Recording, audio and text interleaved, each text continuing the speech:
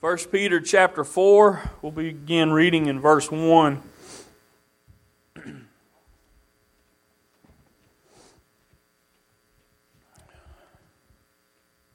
For as much then as Christ hath suffered for us in the flesh, arm yourselves likewise with the same mind. For he that hath suffered in the flesh hath ceased from sin, that he no longer should live the rest of his time in the flesh to the lust of men, but to the will of God. For the time past of our life may suffice us to have wrought the will of the Gentiles when we walked in lasciviousness, lust, excess of wine, revelings, banquetings, and abominable idolatries, wherein they think it strange that you run not with them to the same excess of riot, speaking evil of you. I want to go back to verse 2. I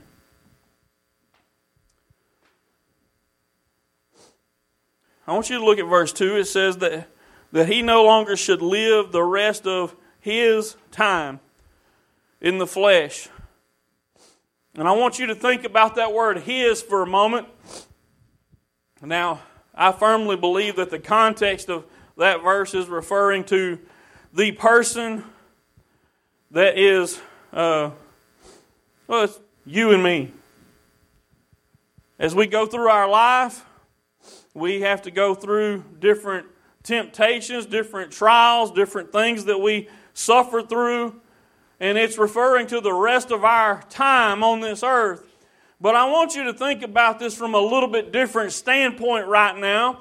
And I don't believe this is too much of a stretch of the imagination. I want you to think of that word his in terms of God, because I'm a firm believer that when I surrender to God and say, Jesus, I want you to become Lord of my life, that word Lord actually has a meaning. It's not just some phrase we throw around, but I'm saying that I want you to become the ruler of my life.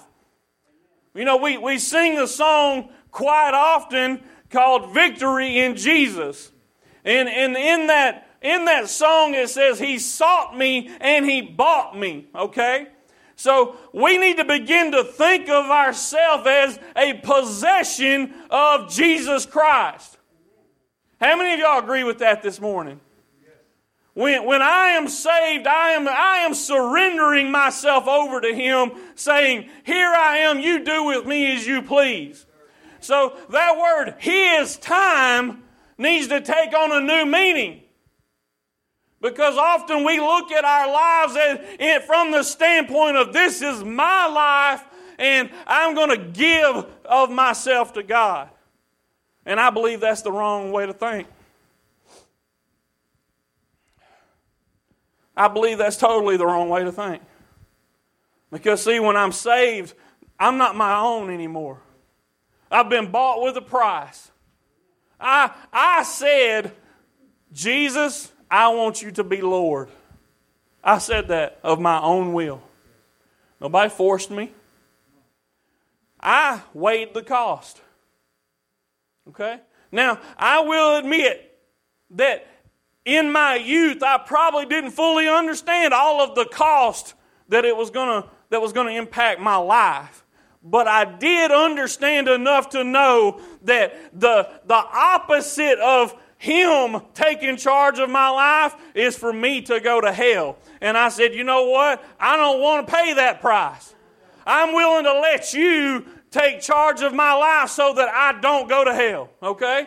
That was enough. That was enough for me.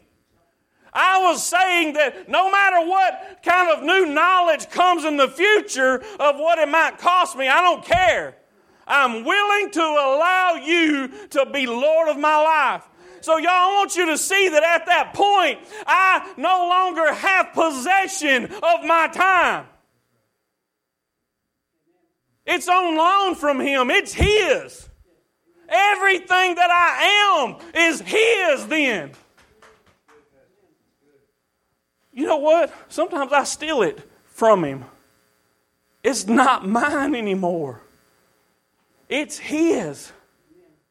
But I steal that time back from Him. Because I think I can make better use of it.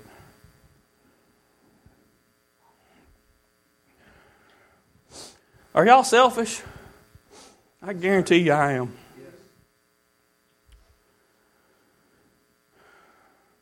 So these verses we've read here this morning, and I've got some more I want to share with you.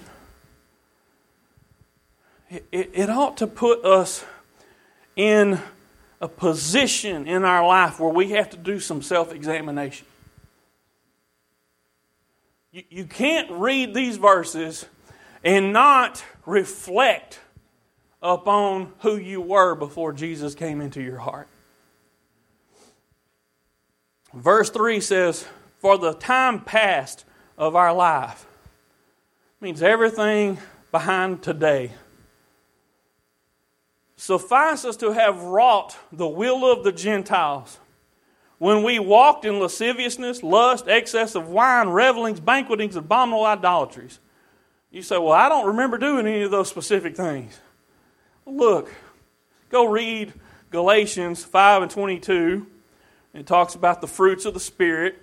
And there, further down in that chapter, you'll see it talks about the works of the flesh. Okay?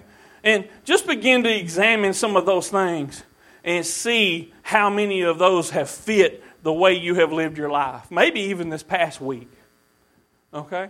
Because y'all, I may be a Christian, I may be a child of God, but I'm here to tell you today, I still drag around my nasty flesh with me every day that I have to fight against on a daily basis. Every day I have to decide to get up and pick up that cross and follow Jesus Christ and not allow my flesh to have rule in my life.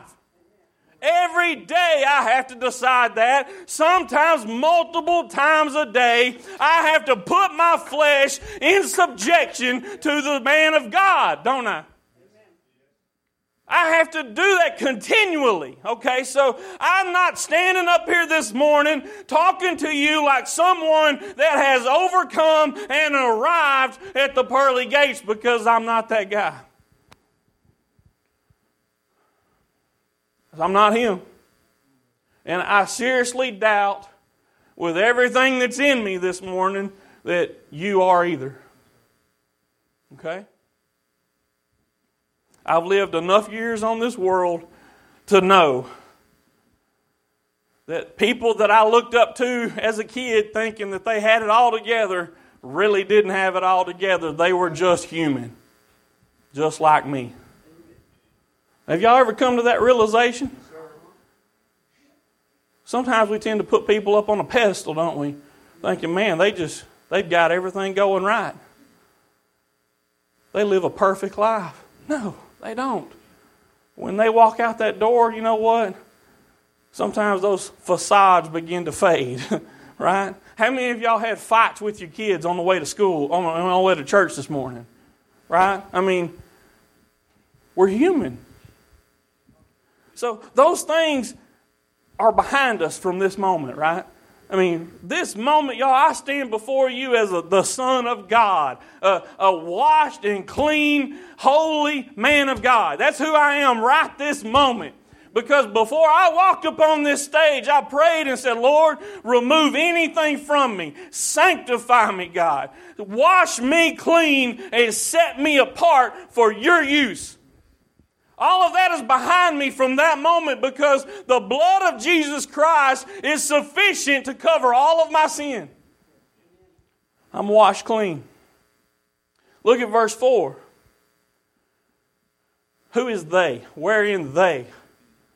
That's all them people. Your old friends, people you work with, the people you deal with on a daily basis out in the world. It says, this is why, because you don't do this anymore, they think it's strange that you run not with them to the same excess of riot. And they speak evil of you because of it. Y'all ever encountered that? Well, he just thinks he's too good for us. I ain't ever said that. I've never said I think I'm better than you. I'm just saying I don't want to do that stuff anymore. I don't want to live that way. I believe that I have a higher standard that I should aspire to.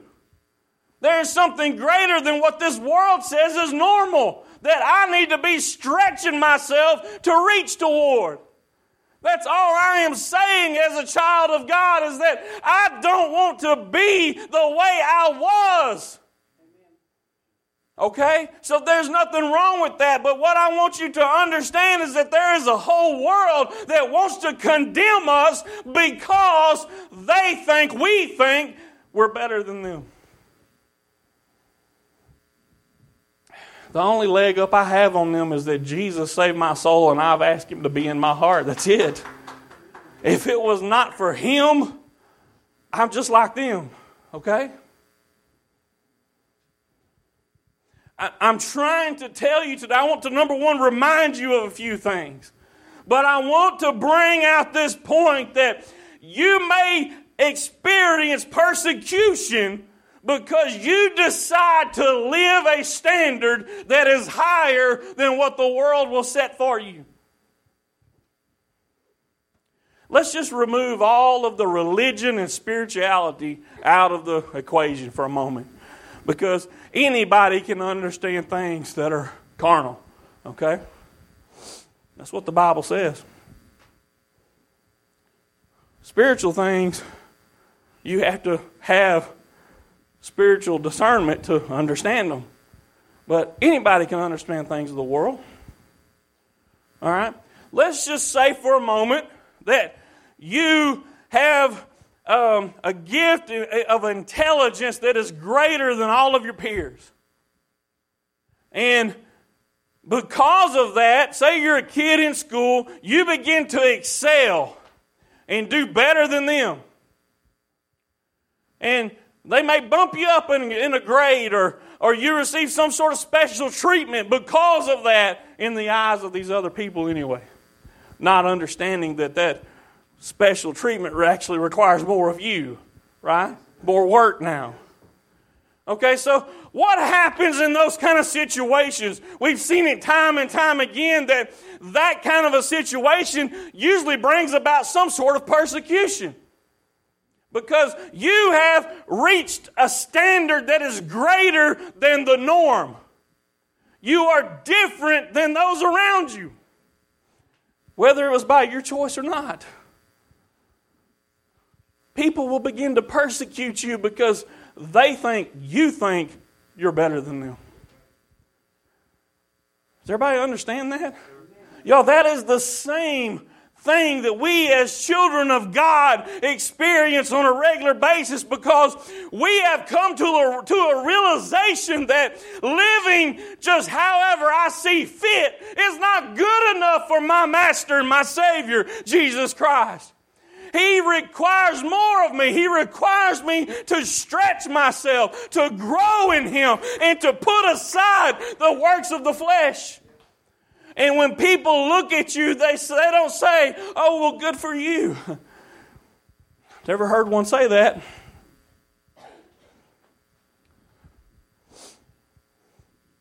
And even if they did, I guarantee you they don't mean it.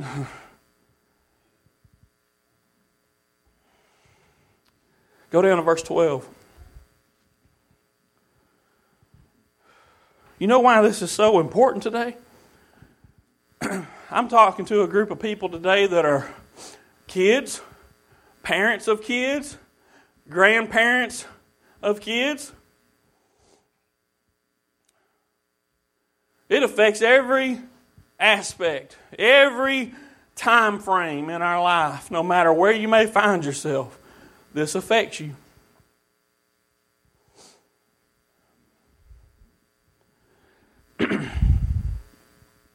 Look at verse 12.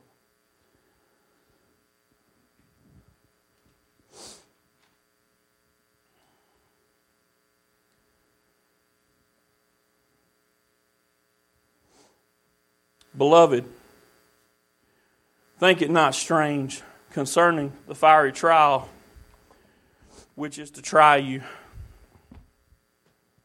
as though some strange thing happened unto you. Y'all ever felt like that? Like, why is God punishing me?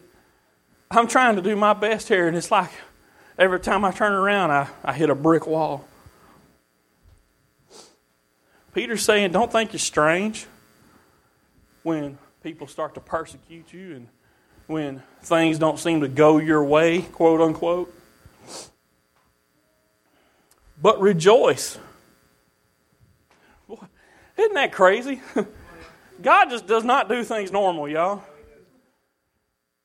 Peter is telling us, don't think it's strange because you're being persecuted. What you should do is rejoice in it. Now, wait a minute. This don't feel very good, Peter. I don't really feel like rejoicing when everybody is coming against me because I took a stand for God, right? Y'all listen. He says, but rejoice, inasmuch as ye are partakers of Christ's sufferings. Huh? Now it's starting to change a little bit. Now it's not my sufferings, it's Christ's sufferings. You see? I'm not suffering for my name's sake. I'm suffering for His name's sake. That when His glory shall be revealed, you may be glad also with exceeding joy. If you be reproached for the name of Christ, happy are ye. For the Spirit of glory and of God resteth upon you. On their part, He is evil spoken of, but on your part, He is glorified. But let none of you suffer as a murderer, or as a thief, or as an evildoer, or as a busybody in other men's matters. Yet if any man suffer as a Christian, let him not be ashamed, but let him glorify God on this behalf. So see, I didn't come to preach damnation to you today. Y'all, we will suffer persecution. And that is the bottom line. You will suffer persecution. And you say, well, what does that mean? Does that mean they're going to drag me out in the streets and beat me and hang me? You know what? It may not mean any of that. It may mean you have a fight with your kids because they want to do something that you know is wrong and you have to tell them no. You know what that is? That is the flesh warring against the spirit. Simple as that. And you say, well, it's not very enjoyable. You know what? It's not. But we can rejoice in it because we know we are taking a stand for the name of Jesus Christ, not my own. And when they come against me, they're not coming against me, they're coming against Him. I don't have to worry and fret about something bad happening because I took a stand for the name of Jesus. It's in His hands then. Now, y'all, that's one little simple example that I know all of you parents sitting here today can understand. But you know what? This extends so much further than your home. It goes right on out past your home and into the community, into your workplace, into every area of our life. When you take a stand for the name of Jesus, there's going to be somebody that don't like it. We see it in the news on a continual basis. We see it in politics, in our government. We see it everywhere we turn today. Because there is a movement in this world led by our enemy that wants to squash any reference to the name Jesus Christ. There ain't nobody that can do anything about it except me. And you need to be saying the same thing. I have to take a stand. I have to lift that banner high.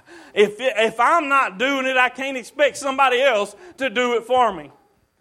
It has to be a standard that is held in my life, in my personal life, in my home, in my workplace, in my church even, In my church even, right? We have to hold that standard up, and it's not my standard. It's His. Remember what I said. It's His time. Not mine. You see, I need to take on this attitude that we talked about just a moment ago of when I come to the realization that I am a child of God, that I'm no longer a free moral agent. Do you understand that? You understand that? Because see, the church does not live like this today, y'all. We are no longer free moral agents. And what does that mean? Because there may be some sitting here today that don't understand that, and that's fine. You see, before I'm saved, I have every choice in the world to do what I want to do. Huh? Is that right? That's exactly right, and that's why I'm destined for hell without some help, because I'm going to do the wrong thing, guaranteed. I have every right to do what I want to. But y'all, I want you to understand something. When I am saved, I'm no longer a free man. Okay? I have been set free from the law of sin and death, but I am bought with a price, and I'm not my own anymore after that. You see, there is a standard that needs to be waving in my life on a continual basis that says, Kevin, you can't do what you want to do. You need to do what I'm telling you to do. But we as Christians take too much liberty with what God has given us, and we begin to say, you know what, I can do whatever I want to. Baloney. Paul said, all things are lawful for me, but not all things are expedient. These do not preach the gospel when I do them. Is it going to send me to hell? No, I believe my salvation is secure. Okay? I don't believe that I'm going to rob myself of my eternal salvation because I messed up and sinned. But y'all, that is not a license to sin. He said, God forbid that you should go back to those things once you've experienced the goodness of God. I'm not free to live however I want to. And I'm telling each and every one of you sitting here today that, in case you didn't know, you are not free. Once you have received Jesus Christ as your Savior, you are no longer free to live however you please. You have an obligation to Him. You said, I don't want to go to hell. I want the alternative. He said, okay, but there's some requirements. You say, well, I thought it was a free gift. It is. You didn't have to do anything for it but take it. But you took it. Now listen, I'm not trying to make the goodness of God sound like anything less. But I need Christian people to understand something today, that there are obligations in our relationship with Jesus Christ. He is our Lord and our Master and our Savior. He did not pay that price on the cross with His blood and His beating that He received, and died and went to the grave and rose again so that you can live whatever kind of sinful life you want to. He did it so that you could have victory over sin and live a life that's holy and acceptable to Him. Because without that sacrifice, that kind of life is impossible.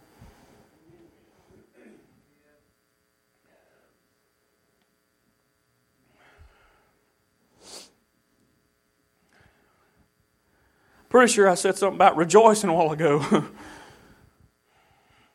say it's hard to rejoice when I've got to give up so much. Well, hold on now. You hadn't weighed the cost. You need to count it. Because y'all, what I have to gain is worth so much more than anything I ever give up in this world.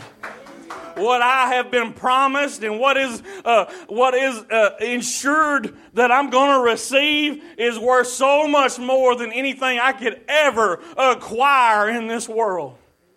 Do you understand that? I don't want to give up everything I have. Are you crazy? I will give up anything I got if it's going to mean that I receive from Him, okay? He has something so much better for me, and I know it's easy to say something like that, but I want you to understand what it is He's given you. Not only has He provided you with eternal life in place of eternal death, but what He has done is He said, I'm going to wash you clean. I'm going to make you a new creation. I'm going to bring life into you, and forever after that you will be with me. Now, y'all, I don't know about what you think about what it's like to be in the presence of God and to be in heaven with Him where there is no sickness, where there is no crying, no sadness. I don't know what you think that's going to be like, but I can't imagine it being bad. Huh? I can't imagine it being any bit less good than anything we can think on this earth. All it can do is be better. Right? I don't know about y'all and what you think about this earth, but it's not so great. Does anybody agree with me on that? It's not so great. Okay, some of you kids sitting here today probably don't understand that yet. Because your body don't hurt every day. You don't wake up and just say, oh my goodness, it's hurt. Oh. You haven't yet experienced, because you have been living under the blessings of God on your family's life. You have not yet experienced the evil that this world has to throw at you. But some of us have reached a point in our life where we see it on a continual basis. Some more than others maybe. And what we do is not look to this life for our joy, but we look to something past it that says, you know what, I've got a hope of things to come. I don't look to this temporary stuff anymore. And you see, that's the problem as a child. You don't realize how temporary this stuff is. Does that mean I don't go to the store and buy things that I like? No, that ain't what that means. It means that is not where my joy is. I might find a little happiness from time to time in some of those things. That is not where my joy is. I would throw it away in a heartbeat if I thought that thing is going to get between me and my God. Do y'all hear me this morning? Am I talking to the wall? I don't think so. Y'all listen, child of God. Listen to what I'm saying this morning. All of that stuff is worthless. The Bible says that we should count it as dung. Okay? Count it as dung. It's worthless. Throw it out. Get it out of your life. If it is sitting between you and God, it is not worth the cost.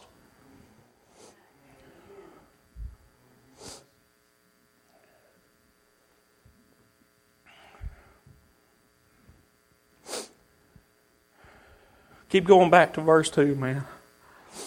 That he no longer should live the rest of his time in the flesh to the lust of men, but to the will of God. That's how we ought to live the rest of our life. To the will of God. Y'all stand with me this morning.